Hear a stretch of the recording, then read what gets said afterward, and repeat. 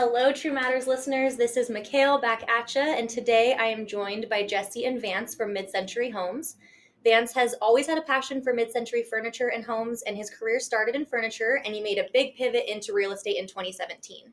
Jesse started his career in retail leadership and moved into real estate in 2023. He spent his 30s forming and strengthening his relationship with himself, and in turn realized how important the notion of home was to him, which led him to real estate.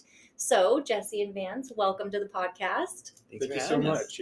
Yeah, it's very exciting. I'm glad to have you here. I'd love to kind of just start out, jump right in, give you the chance to introduce yourself, and also kind of let us know what led you to real estate. So, Vance, take it away. Yeah, my name's Vance, and I'm going into my 7th year of real estate, which is absolutely wild.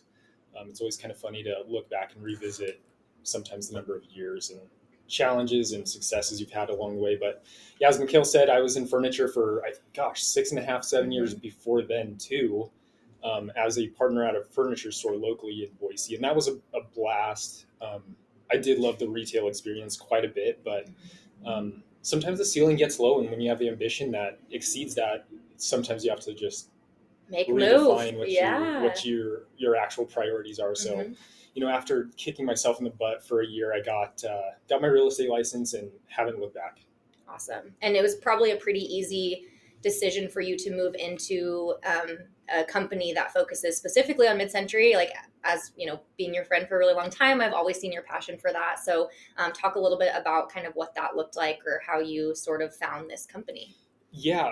Okay. So let's start when I was 13. My mom allowed me to paint my room whatever I wanted. And it was like, I came up with the worst design of all time. It was like super dark blue mixed with like the most hyper yellow you've ever seen. Painted like team colors. Oh yeah, just painted like early on the wall and all this stuff. I was in 8th grade. So, so that just got my mind turned into the direction of interior design specifically. And then in high school, I took some classes, went to college for that for a semester. That was great, but I didn't want to pigeonhole myself super hard in strictly the interior design world. So I pivoted again and transferred to BSU and went into business. And I got 2 degrees, one in business administration and one in marketing. And that was fun. Couldn't say enough good stuff about BSU.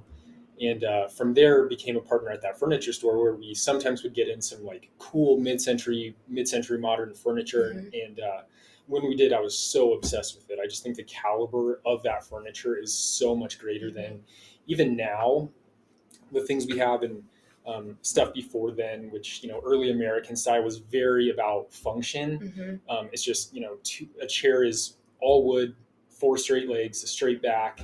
And today I would say that it's way more form conscious, where it looks amazing and it's all aesthetic, but it's built not super comfortable or it's not. Yeah. Oh my gosh. It's like, built in some far off country for pretty low prices. And then they just keep reselling them to different distributors. So looks great, but it's not going to hold up well. But the mid-century era of furniture was like that perfect mix between form and function that just nailed it. It's high quality stuff. It fits any room pretty well. And it's so comfortable. You can sit there for hours and not get a backache, So working forward, I've always loved the mid-century aesthetic, not outside of furniture, in that realm too. The homes do the exact same thing. It's perfect mix of form and function. It's a lot of, large windows, allowing light in, allowing you to feel connected to your environment. And the feel in the forms of these homes is just unlike anything we've seen before the mid-century era and after. Yeah, absolutely. For me, not knowing a ton about real estate, kind of different types and styles, especially having been friends with you and learning about mid-century, now I'd say it's one of the only types of architecture and real estate that I can always identify. Like, it is so identifiable in that way where I feel like there are times it stands out, and it's not in a way of like some of the super modern maybe nowadays that stands out in kind of a you're gonna love it or you're gonna hate it way. It feels so classic, but also has this edge to it. And so I feel like I always will spot that and be like, oh my gosh, that's mid-century, or that's really cool. And it's almost been more of an acquired taste for me now, where I appreciate it so much Yeah. when I see it, where before I was like, that looks like my grandparents' house, but now I'm like, okay, I love that looks like my grandparents' house, or some of the really kind of sturdy elements about it, and like the natural elements brought in with like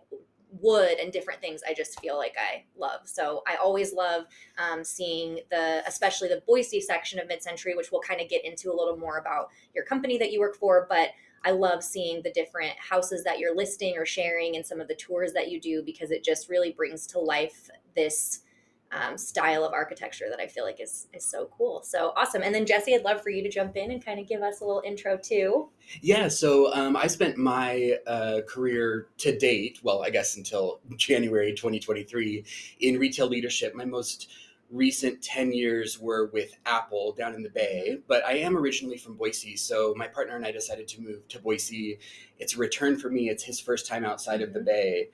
And when leaving Apple, you kind of wonder what's next, but I've always wanted to be a real estate agent. So I took a year off, and I was kind of at an inflection point, and I was like, is it worth a 2-week investment to figure out if something that I wanted to do my entire life is the right way to move forward? And of course the answer was an absolute yes. So I went through school, and I was awake like almost 100% of the time, and made it through. And then I was speaking with someone she's one of the most influential figures in my life. Her name's Raquel Petzinger. I call her my fairy job mother.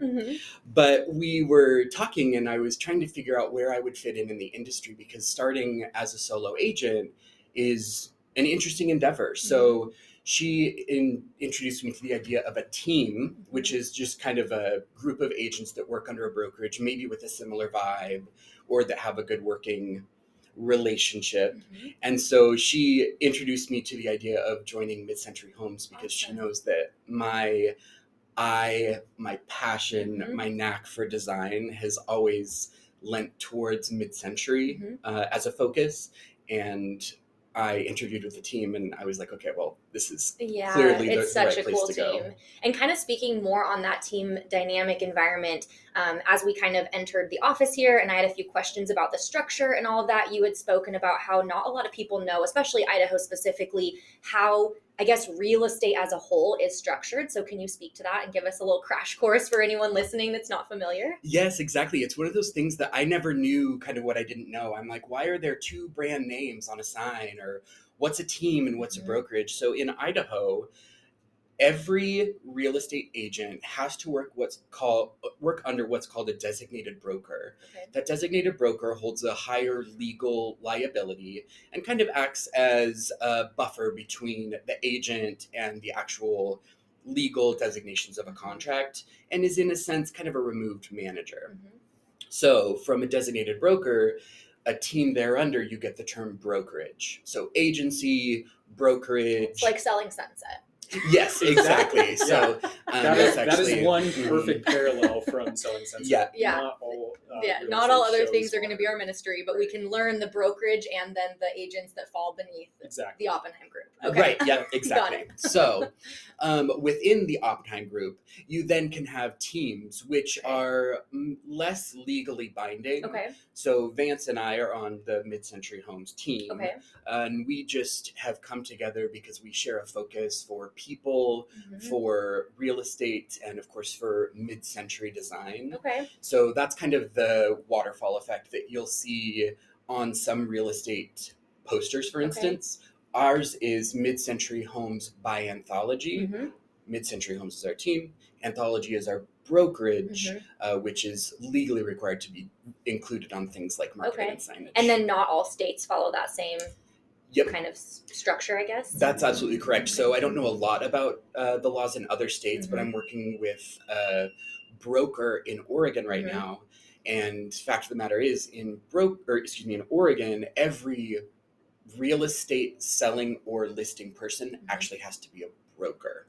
So. And then with that, what's the part that the real estate agent would do in the buying or selling process? And then what would be the handoff and then what the broker's responsibility would be? Yeah. So really, as agents, we do it all. This system, I think, was created a very long time ago. And the skill set of the agent has grown to include everything that the broker can do functionally, but legally there are certain things that the broker has to be responsible for. Okay. And that's like ensuring that each agent has the proper insurance, for instance. So it's almost more oversight versus there's a handoff where one person does one thing and then is passed the baton. It's kind of like the agent's doing it all, but legally there's a brokerage that is just overseeing what they're doing. Yeah, I think so. Jesse said the word buffer. I think that's a really good word to use there. Another one that we could also throw in is having checks and balances. So our clients are legally represented by our broker, who we are agents of. He also, or they, any broker, make sure that all of the agents that they are, all the agents who represent the brokerage are in compliance with proper documentation, proper representation, and making sure we're all doing our jobs properly in a checks and balances sort of form. Yeah. I gotcha. Interesting. Great. So if you're messing up, the broker is going to give you a nice little spank. Right. And, that's you heard it here first. Yeah. Awesome.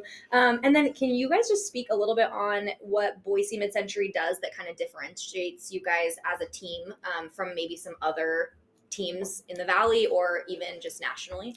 Yes. So we've been doing this for, is it 9 years? I think our company is 9 years old. Yeah. So that's a good while, almost a decade.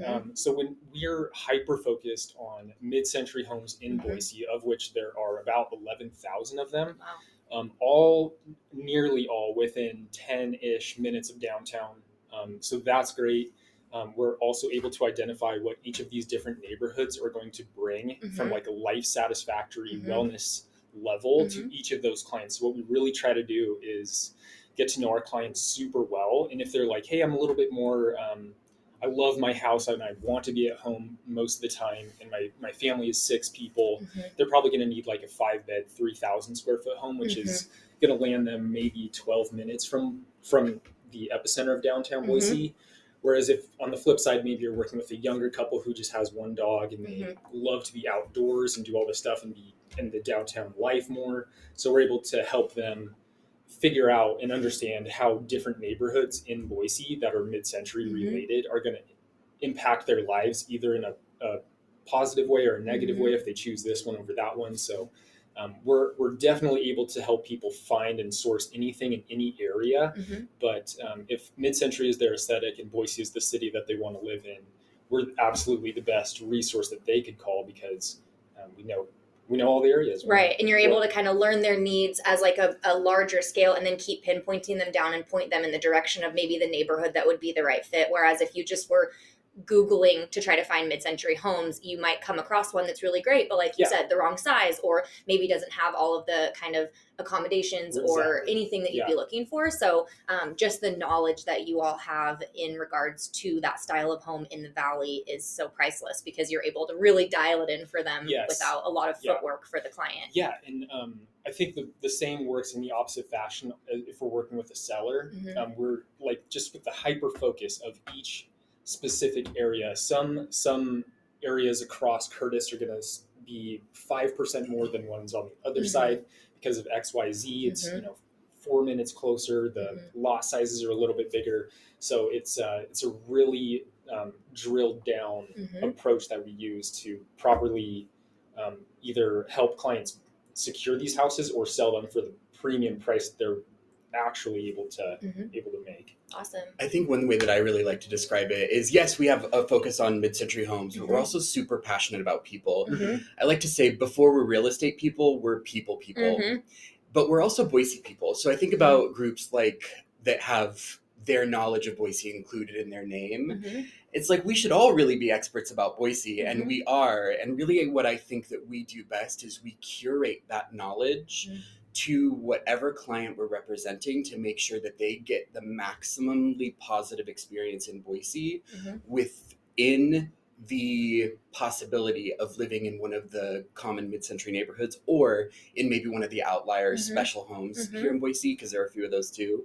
So we really get the opportunity to make a custom experience, even with something that has, existed since the 50s and 60s in a way that really serves a new person to Boise or a family moving across town in a way that maybe they wouldn't have been able to achieve themselves. Yeah, absolutely. That is, I mean, such a great point, and just, I think, so wonderful to be able to have the foundation of it be the person first and figure out what their needs are and what that looks like. But then I think to then even kind of narrow it down a little bit more and find the home that they're going to really feel at home is probably so rewarding once you're able to really kind of make that match and get people in those places.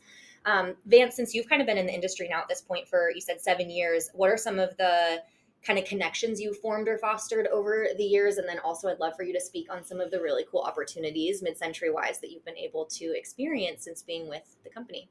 Yeah, well, first and foremost, I've met a ton of people in Boise just who actually work on the team. What I love about our team specifically is that we all have such different life experiences, and we're different ages and different, genders. And it's so awesome to have a wealth of knowledge in one room. We are all passionate and loving of one, specific style and era of architecture, but we all have so many different life experiences that allow us to connect differently with different potential customers and other people who are interested in what we do. But we've done some really awesome stuff over the years, including, my favorite thing is we visited the Stall House a few times.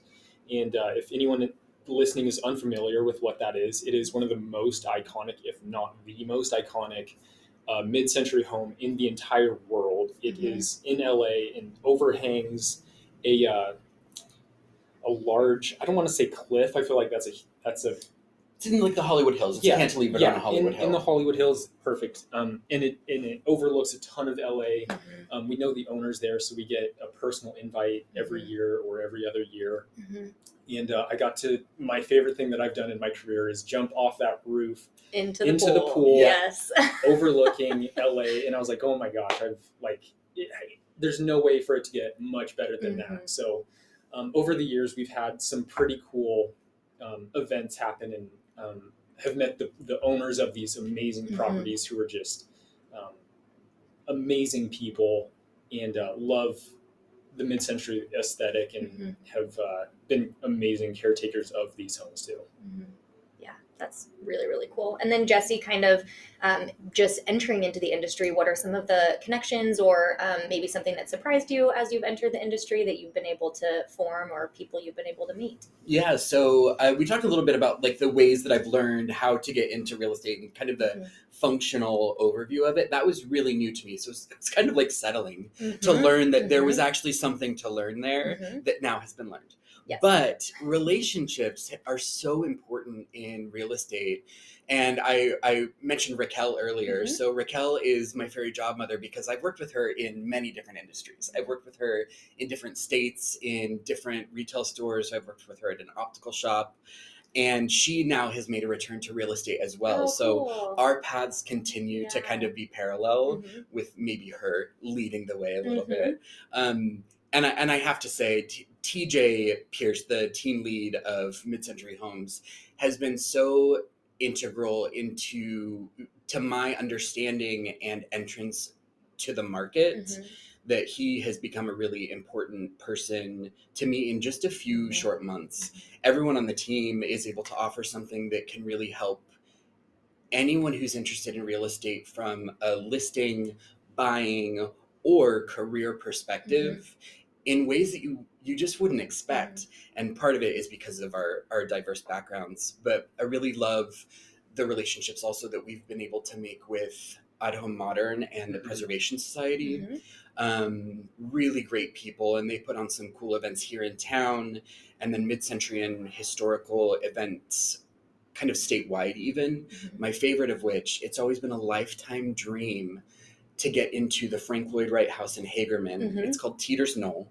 It's actually built as an artist studio. It's Frank Lloyd Wright's only studio.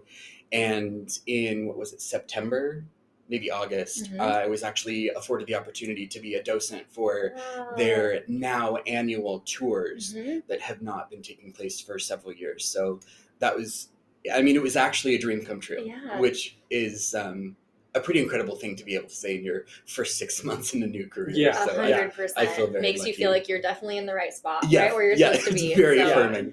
That place is just unbelievable. Yeah. Henry, the owner, is Oh one my of gosh. the most special people in this world. He is, I mean, you get him talking about that place and he comes to tears a lot of times. Oh, And we yeah. just, that is exactly what we're trying to do Mhm. for every individual Mhm. mid-century homeowner.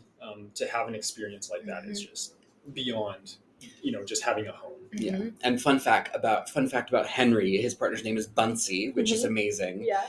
They share a dog whose name is also Henry. But to limit confusion, if Henry the dog Mhm. does something bad, they call him HTD. Okay. Henry the dog. The dog. Got Yeah. it. Got it. Not H2P. Do we have a Henry the person if he does something wrong? I was not informed. I'll ask next Okay. I time. mean, I don't know if I Henry need would an ever do answer. anything wrong. Henry, Yeah, it's The very person. true. Yeah, He it's is very, very true. without I think, fault.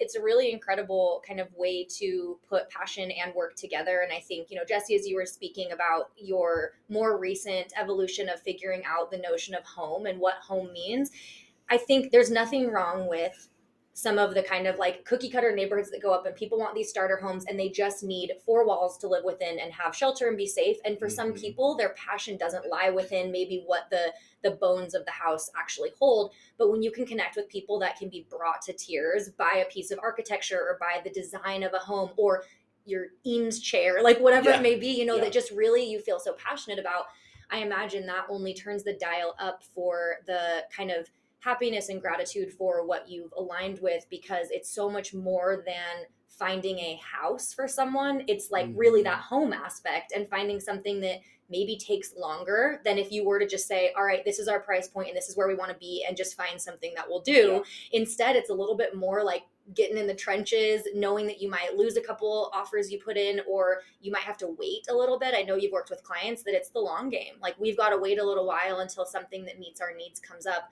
But then when you actually make that sale, it's on both ends so much more rewarding and just a really exciting time with people that have become friends, not just clients. And you're so stoked to help transition them into this new home that they've found.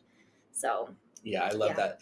And I appreciate that you mentioned the term starter home. I think that there's so much power in language, and it's easy to maybe want your forever home to be your first home. But I really love, I was talking to Harmon about this last night, the designation of starter home. That's the home that we're going to start in. We might not have a mid-century starter home. It will still be so important. Absolutely. And the purchase and the agent and the family and the chapter in your story, it's there, and it serves its purpose too. And again, if you had your dream car at 16, like what's the point, Exactly. So I think sometimes there is that need to just be patient with the process and be where you are and see all of those things as the continuation of the chapter of your story. And then standing in the foyer of your mid-century home when you make that purchase is that much sweeter, because you didn't just have it the minute you needed shelter on your own, So I do think that's an important sentiment. And again, not like to knock any stage of the process people are in, but to be on the professional side of the mid-century, you get to see people have that dream come true and be at that point in their life. And it is such an amazing thing to be a part of that. It almost brings me to tears a lot of times when I see, first time. I know. Look at me. Just to work with like a first time home buyer couple, and they're so excited and really afraid of the process and really nervous and don't know how anything's going to go, and to be like the liaison of them, between them and their first really cool, amazing place that they're going to love for however many years is something that gives me a ton of gratitude. For sure. And we've done it so many times collectively as a team, and many of us as individuals. I'm working towards that. We know how to navigate that. There are different challenges in different aspects of real estate. So new construction brings its own set of maybe tensions, if you will. Mid-century homes have a way of showing up in a way that can be relatively predictable, and we know how to navigate that, which is really cool. That's one of the things that I found so valuable in this team, is the experience for this specific kind of niche of our industry. Yeah, it's so valuable and so cool to see so many people put their combined knowledge and expertise in different walks of life together to then create this really strong team that can kind of navigate whatever it is that's thrown your way, or find the answer to any questions that people may have, or, guide people in the right direction. I'd love to kind of now just segue a little bit into kind of hurdles or struggles. So any struggle or hurdle that you face professionally, either with entry into the industry or, Vance, throughout your 7-year career, what's something that comes to mind?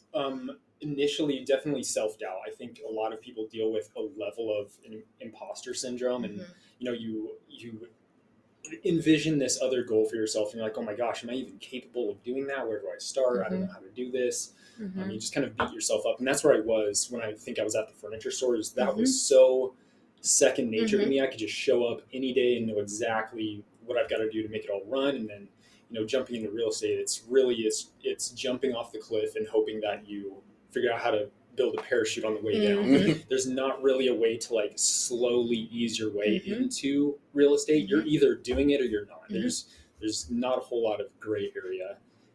Beyond there, I think comparison has been pretty challenging. I've been doing this 7 years, so quite a while, and still, even now, I have many challenges year to year, quarter to quarter, and you might see other agents totally killing it when you're sharing their highlight reel. Oh my gosh, they bought a G-Wagon, and and you're like, oh my gosh, this quarter is not looking good for me at all.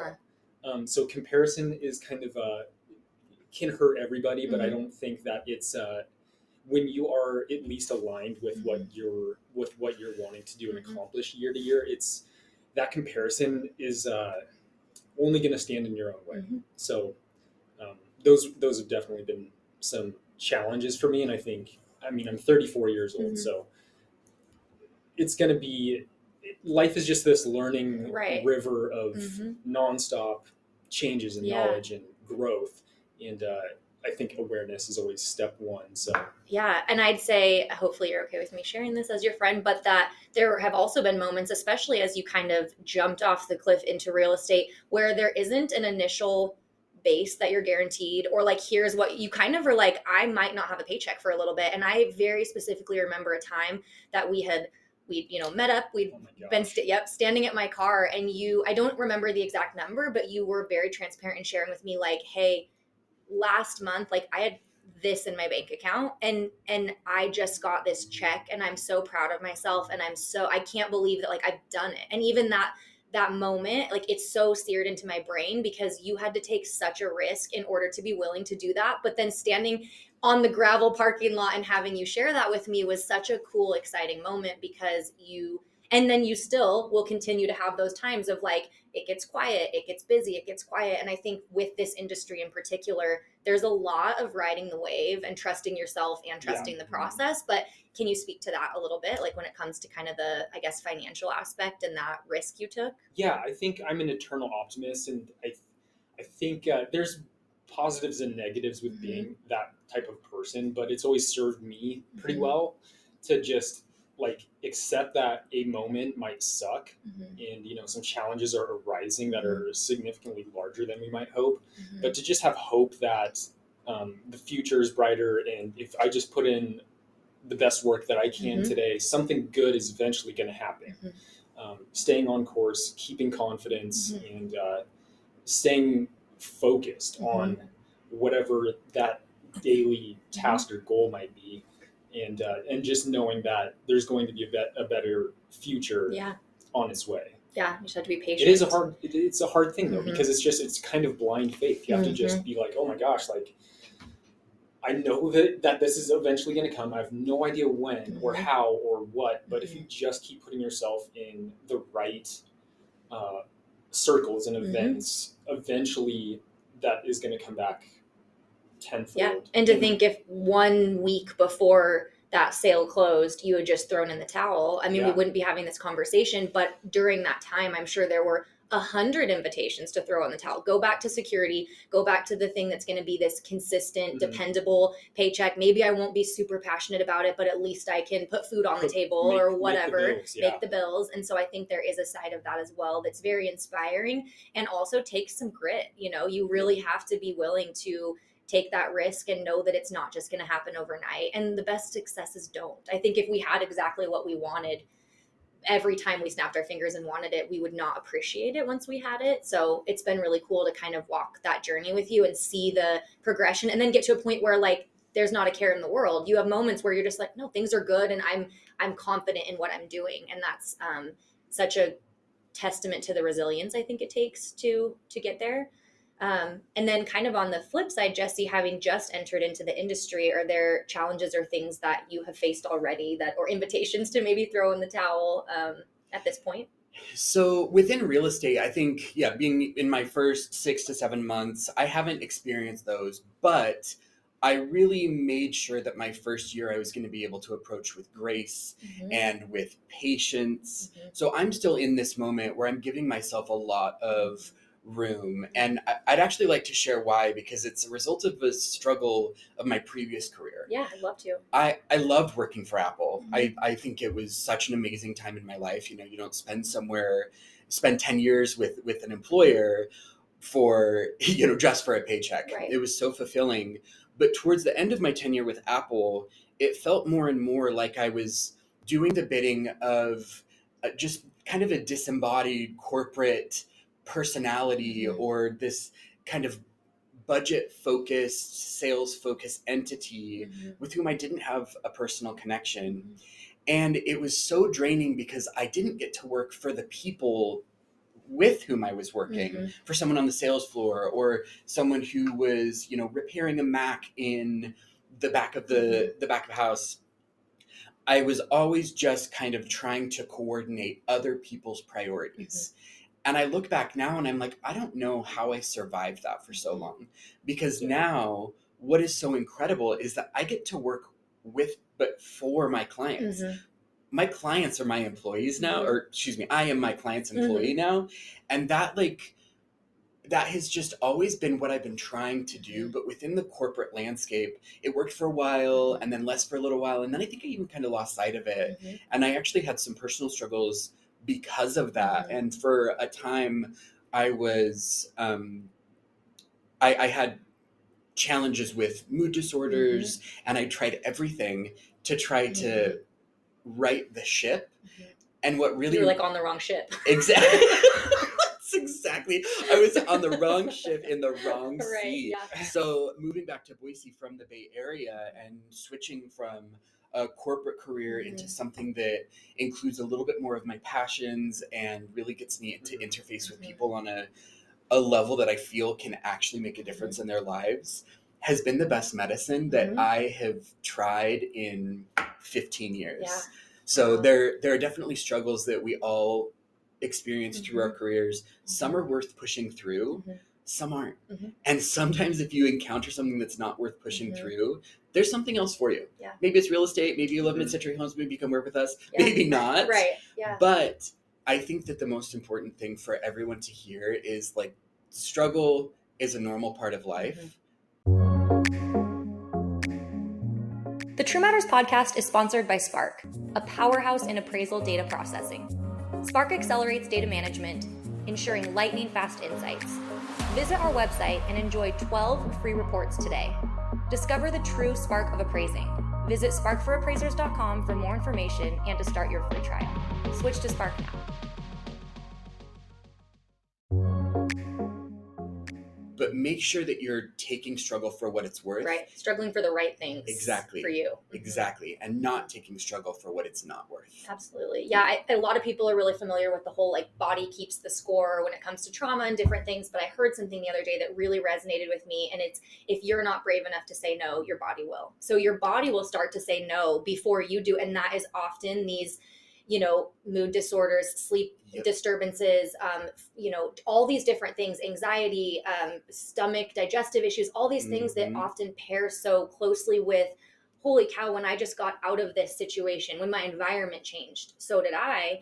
And I think that oftentimes, you know, we can white knuckle something and keep staying the course of a path that we're not meant to be on, but our body will start to say no. And eventually we have to follow suit, or, you know, it kind of destroys us from the inside out. So I love that so much. I think it's so important. Like, there's so many like podcasts and books and things out there that say yes to everything. I don't agree with that. Yeah. I think you need to say no to some things because we need to curate the best lives for ourselves. And I think that's something that's important to acknowledge and get over so you don't have to depend on your body to say no when you get there is the idea of the sunk cost fallacy. So that's the idea of, oh, well, I've been working for Apple for 10 years. Why wouldn't I just stay with them until 15? Or I've been, investing in this for so long. Of course, I'm going to stick with it. It's like sometimes that needs to be changed and you need to let things go, and that can be more healing and productive for your career than trying to hang on, like you said, white knuckling through something that's not going to be effective. Right. The level of self-awareness you need to have to identify those right and wrongs is really like the beginning, because I feel like, gosh, that was really deep what you said about your retail experience and how that all changed. And it took so many guts to jump from that ship. All the guts. Yeah. Every gut possible.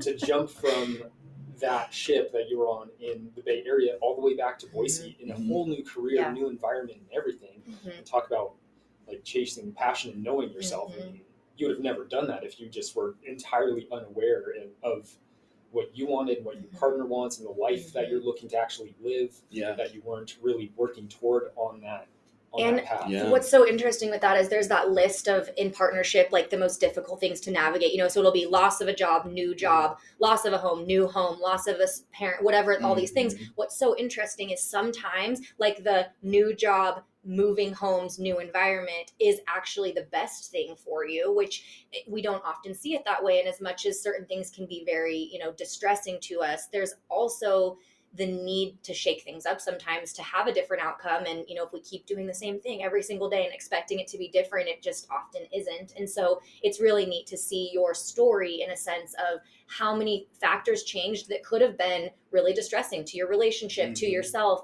but actually led you to be right where you needed to be. And it just took that first kind of step and willingness to change, which, I think, Vance, you and I have said this so many times, that sentiment of most people would accept a familiar hell over an unfamiliar heaven. So if you don't know what you don't know. And so many people will just sit and stay in this horrible place because it's what you know, and you can trust it, and you can at least be confident that it's going to keep sucking. Like that's you know it. It's like it's normal. You understand it, and at least like this might suck, but at least I know it's coming. Right. Rather than you gotta like jump off that cliff again and be like, oh gosh, I know there's better out here. It's gonna come, and if I just keep on this path that's proper for me, I'll make it happen for sure. Yeah. And then Vance, would you speak on maybe a personal struggle or situation you've encountered that has kind of led you where you are, or something that comes to mind with a very formative experience that you've had in your life? The most formative experience of my entire life, and probably, hopefully, for the rest of my life, was losing my dad at 18. That was really challenging, but I found a lot of grace through that, and it's drastically changed my life. Before then, I did not know myself. I was not confident. I had no idea what I wanted.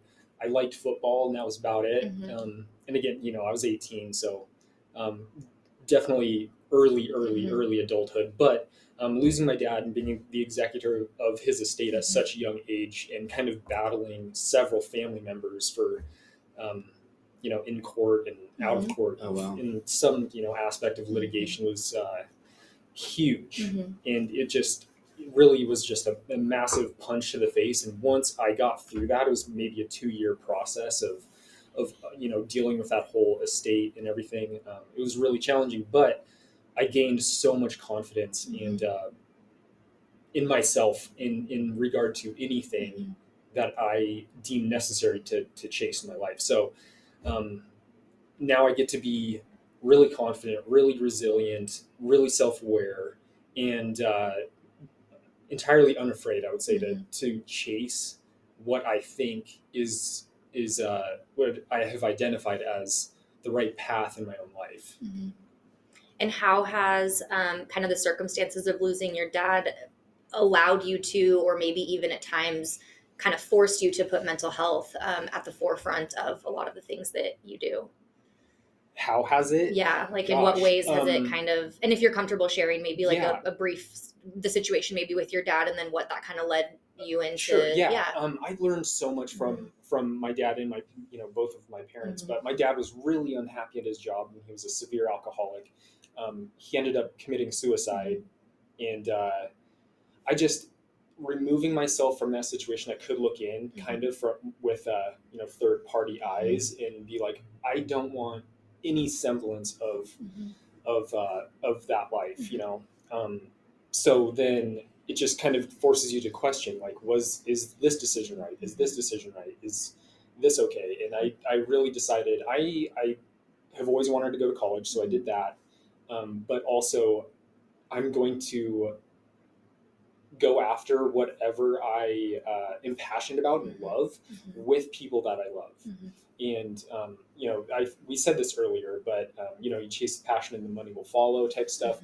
That was really how I began to grow up as an adult. Was like, I'm never going to work in a job because the salary is 150 grand a year and just hate it and hate the people.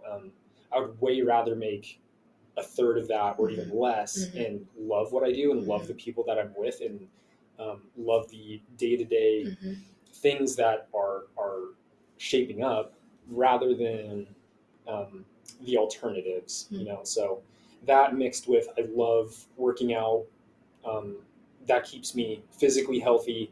It allows me to, at least as I feel like, attack each day as I can. So those things combined, I think, is I just was able to identify those things that I definitely did not want in my own life, and then kind of reform and shape what I wanted with just a series of questions and potential paths that I could take, and just question, is this right or is this not the right thing? And just kind of doing that over the next 17 years. Yeah, thank you so much for sharing that. I think so often when we don't have examples of what we don't want, we kind of fall victim to, the example of people that just had these really cookie cutter, perfect Leave It to Beaver parents that never fought. Maybe they did behind closed doors, but no one saw it.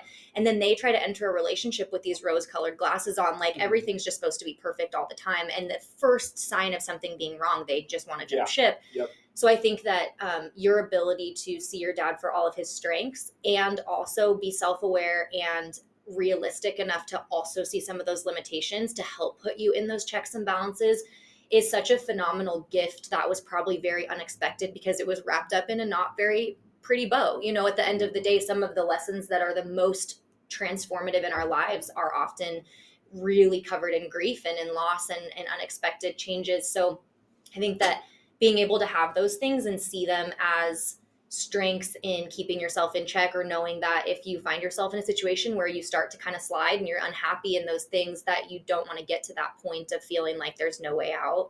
And then simultaneously, the grace that you've given your dad, I think the ability that you've been able to find that like unconditional love in all of it, and being able to, again, walk that with you and see that occur has been really remarkable. Yeah, thank you. At the end of the day, I mean, like, we're all people. Everyone's parents are people. Everyone's grandparents, the president's a person.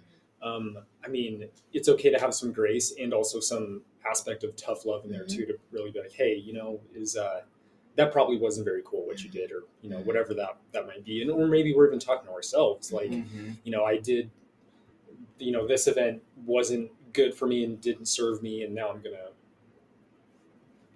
course correct and do the things that I know is the right decision for me. Yeah, I think authenticity, and the biggest gift we can give ourselves is allowing us to just see things for exactly what they are. And often that's very nuanced and layered, and it doesn't mean things have to be all good or all bad, which feels good in our brain to be able to pattern things that way and really say, all right, this is out, it's bad, this is in, it's good.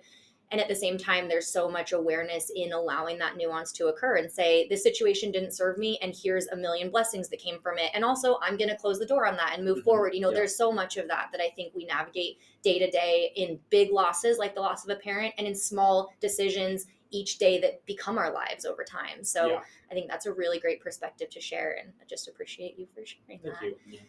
And then, Jesse, anything that comes to mind for you when it comes to maybe, I don't know, major life lessons or things that you've navigated personally?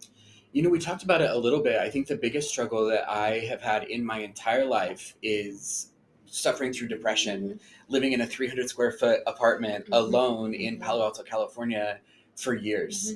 And the lesson to be derived from that is that I put up with it for too long. Mhm.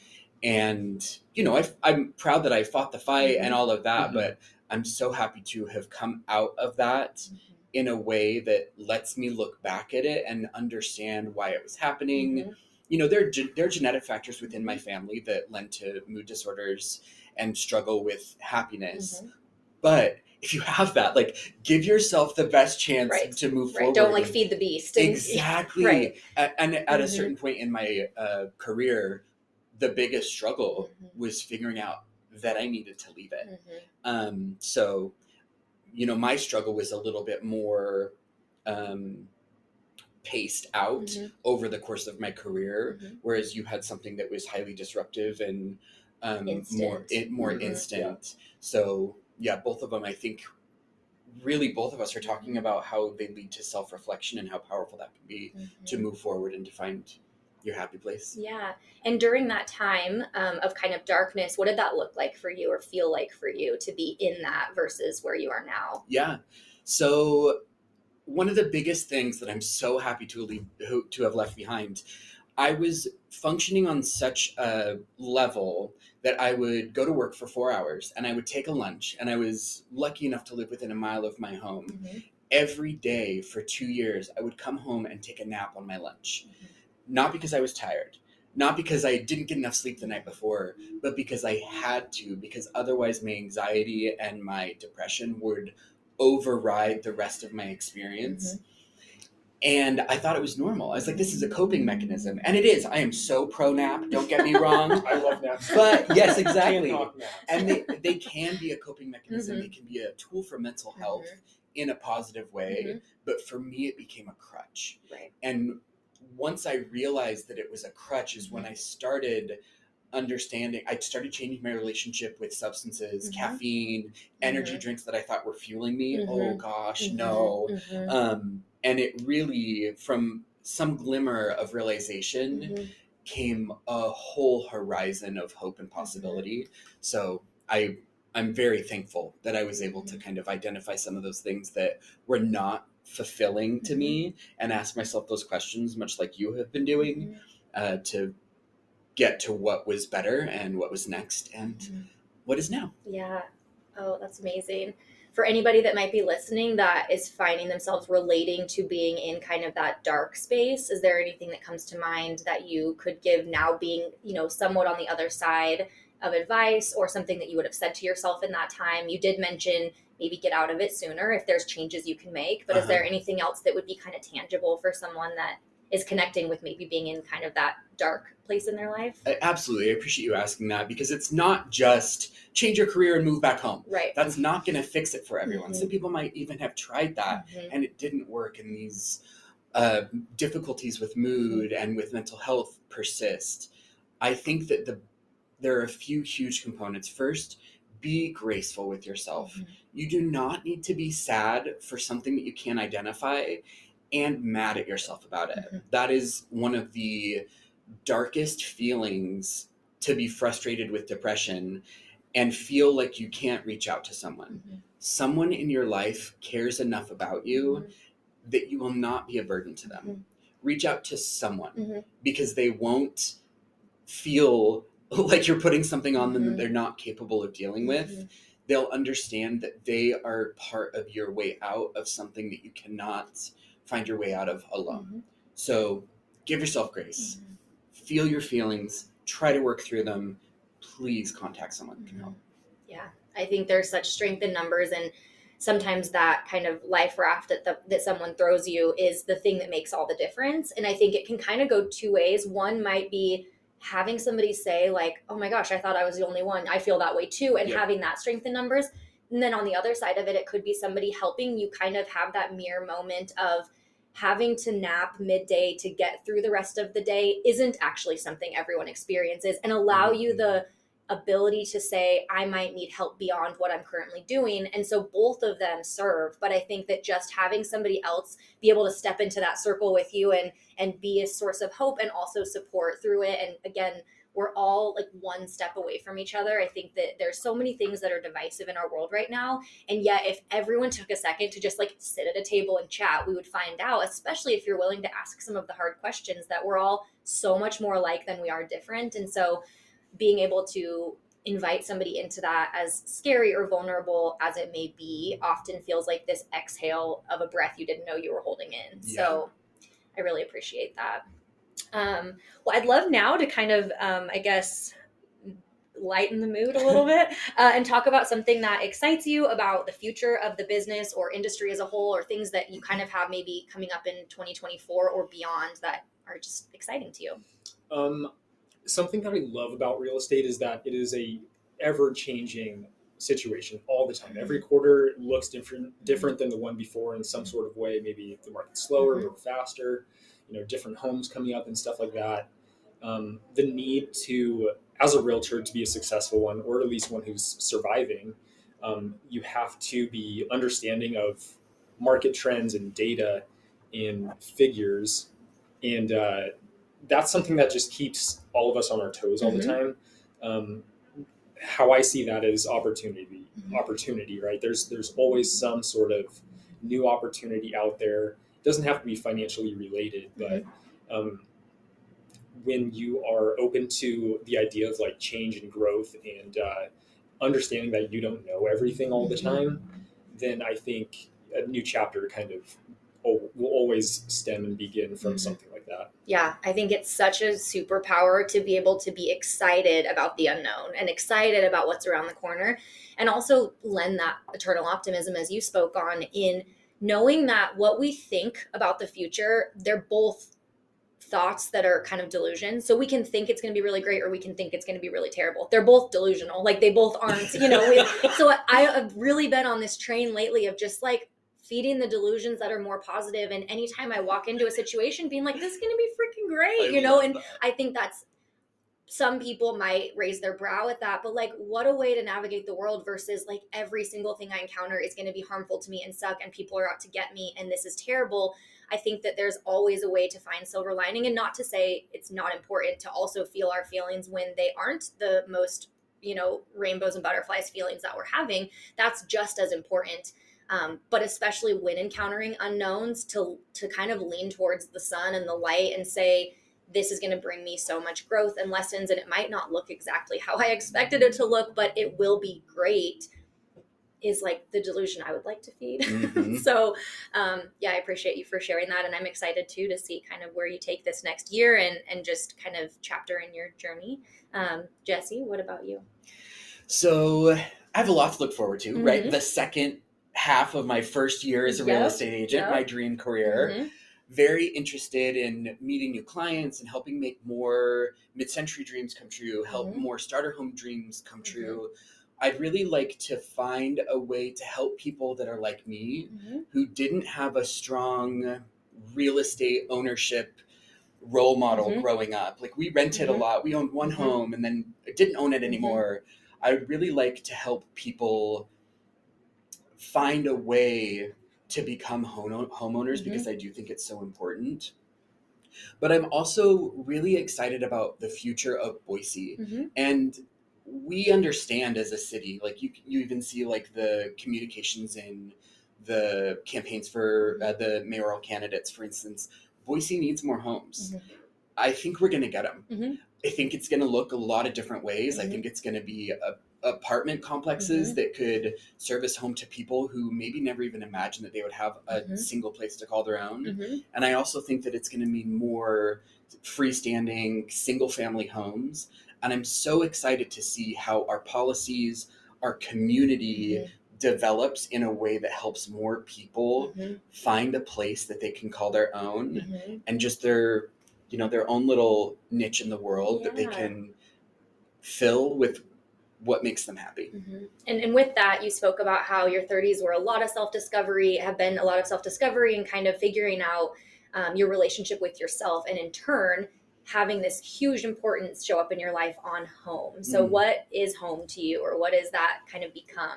Yeah, so it really used to be in my 20s, like I only wanted to live downtown, because the second I woke up, like showering wasn't important. What was important was me like getting out the door. Mhm. Like whether it was going out to a bar or Right. to grocery outlet or Yeah. to literally nowhere Mhm. sometimes. Like I wouldn't even know why I left the Mhm. house. It was so important for me to not be at home. Mhm. And then through my time in California, as I, got a little bit older and my relationship with my coworkers started to change because of my particular role. My relationship with home became so much more important. And my relationship with home was all of a sudden this place that I didn't have to leave immediately, that I could be happy to like stay and cook my own dinner or maybe invite someone over or do very close to nothing and find fulfillment from it. Because this idea of American productivity always has us going, but it's so important for us. We were talking about this earlier, like machines, computers, devices, everything needs to reset. Sleep isn't the only reset that's important for a human. I think home is an important reset too. Yeah, and knowing that also sleep isn't the only reason we should be home. There should be able to be this place that at the end of a long day or the end of a happy day or a sad day or whatever we've encountered, you can walk in that door and it's just like the weight of the world kind of falls off your shoulders. And there is an importance in maybe initially making the whole world feel like home. As you said, go out there and find all these connections and do all these things and then really start to hone that in where at the end of it all, it's like, I always joke, I love to travel the world. And then I also love nothing more than touching down in our little single terminal airport we have in Boise, Idaho. And there is something about that is just as beautiful and fulfilling and amazing as touching down somewhere in another country for me. And I think that being able to allow that kind of dichotomy to exist is something that has taken me time. It used to be like, how can I get away, explore? And I didn't realize how important it was to have these roots to come back to. And so I think that's really incredible. And again, a testament to what you've chosen to do with your career, because you get to kind of experience that with people over and over, which is really cool. Vance, what about you for home? Like, what does that mean for you? That was like some deep thought for me. I think solace comes to mind. Like I just love going home and kind of, as you were saying, like do nothing. First thing I do every time I get home is skip everything, say hi to the dogs, but I change into sweatpants and I'm like, oh, I just take the mask off. Like, breathe a little bit, like rest a little bit and kind of regain my composure. I'm definitely an introverted person and going out into the world, like as you did in your 20s, is like the opposite of your what experience. I really enjoy being at home and just my happy place that I've like curated and love aesthetically and get to live in is like such a cool experience. It's like this palace of positive decisions, right? Like you've built this like your singular empire of everything that is you, that represents you, that fulfills you, and I know that's not what home means to everyone, but my relationship with home has turned into something that it's just a little bit more based in decisions and positivity than it used to be. And you're like enveloped in that embodiment of you, and you're also given the grace of being able to change your mind. So that's amazing too. I feel like it's such a extension. My home is an extension of me, and there's times that like one wall was black and now it's white, and then it might be black again, or my door might be pink, or it gives you this opportunity to kind of be curious and playful about your extension of yourself in some type of a creative way. And not being incredibly artistic in other ways, I'm able to really exercise this creativity. And sometimes that just looks like moving a knickknack from one shelf to the other and being like, that feels better, that's feng shui, whatever. So I think it's a really cool way to just be playful about your own creativity in a way, and like artistic nature. So and allowing yourself to change and morph over time, I think is also important. Don't be attached to like, I have to have the couches in this orientation because it does X, Y, or Z. Like, change it up. Like, feel some other stuff. Maybe get rid of the couches and do like a couch and a chair. 100%. Well, before we close off, I always like to allow my guests to leave the listeners with a little snippet, a mantra, a piece of advice, something that maybe has resonated with you lately, just to close out our conversation. So, would you go first? Sure. So, the quote that I have to share has actually been attributed to many people, one of whom is Maya Angelou. So, a lot of people have heard this quote before, but you speak about like resonating. It truly resonates with me, the idea that, begin quote, people may forget what you say, but they will never forget how you make them feel. Yes. And that, I just think that if everyone functioned and went through life with that as the lens, this world would be an even better place. And I think even without everyone ascribing to that ideology, even if one person does it, if it's just you, your life will be better. Yeah, I mean, louder for the people in the back. I feel like that is such an important sentiment, and something that I feel like it comes with the evolution of being able to kind of set our egos aside, because so often, especially in a heated situation, it feels so good in the moment to like clap back or get the last word in or say the thing that might kind of just allow you to feel a little more in control. But if in those moments we could pause and ask, even just like, how would it feel for me to be on the receiving end of this? And sometimes the answer is we just keep our mouth shut. We don't react. We don't respond. Other times we can use our words or our actions or ourselves so powerfully in a positive way and impact somebody with a smile, with a hello, holding the door, doing something that is a really small thing that can make a big difference. So I feel like that's something that is a reminder that can stay top of mind in every situation we encounter. And if more people paused and just asked, like, how would this feel if I was on the receiving end, it would change truly the world. And that's a bold statement, but it would. It really would. Yeah, I agree, definitely. That was well said. You're up. Mine is, I cannot get this out of my head, and it is absolutely the antithesis of any Maya Angelou related thing. But last night, I was just on Instagram scrolling through and just kind of like vegging out. But there's this rapper who is I guess in some sort of trouble right now. He's in court, and this is not about the case or anything like that. But his name is Young Thug, and he has this lawyer who, like, I find this hysterical. They're trying to portray this man, Young Thug, a rapper, as like a very good stand-up, perfect citizen. And the lawyer is saying that Thug stands for truly humbled under God.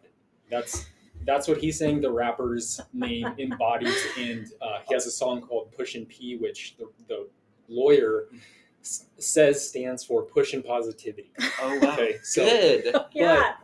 And this has nothing to...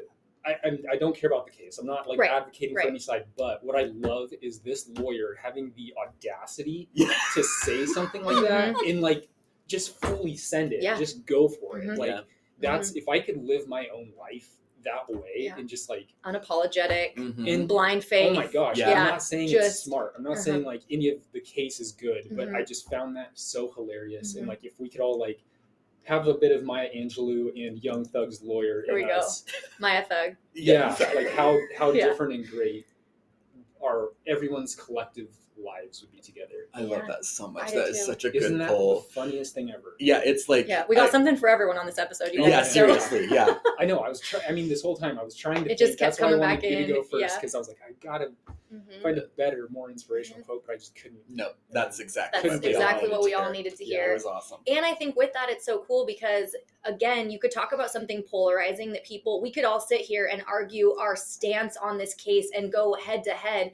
Or you can just realize that that's not worth the energy or the exhaustion, and instead just be like, this freaking lawyer though, and the kind of guts again that it takes to just stand up there and try to view something with such a different lens than the entire world might be looking at it with. And while maybe that specifically isn't somebody's forte to lean into that exactly, everyone's experienced a moment in their life where they themselves or somebody else moved the lens the slightest bit and the whole world changed. And so I think it is important just to be open to that and know that there is like room for everyone as long as there's respect of the other person's views. But our views would never change if we didn't interact with people that saw something wildly different than we did. So, all right. Well, Young Thug, Maya Angelou. Closing out. It's perfect. What a world. What a world, truly. Audacious optimism. I love that. I love as like that. The end note. Yes, exactly. Awesome. Well, thanks so much, True Matters listeners. I will tag in the show notes how you can find Vance, Jesse, and Mid-Century Homes. And we thank you for listening and have a great rest of your day.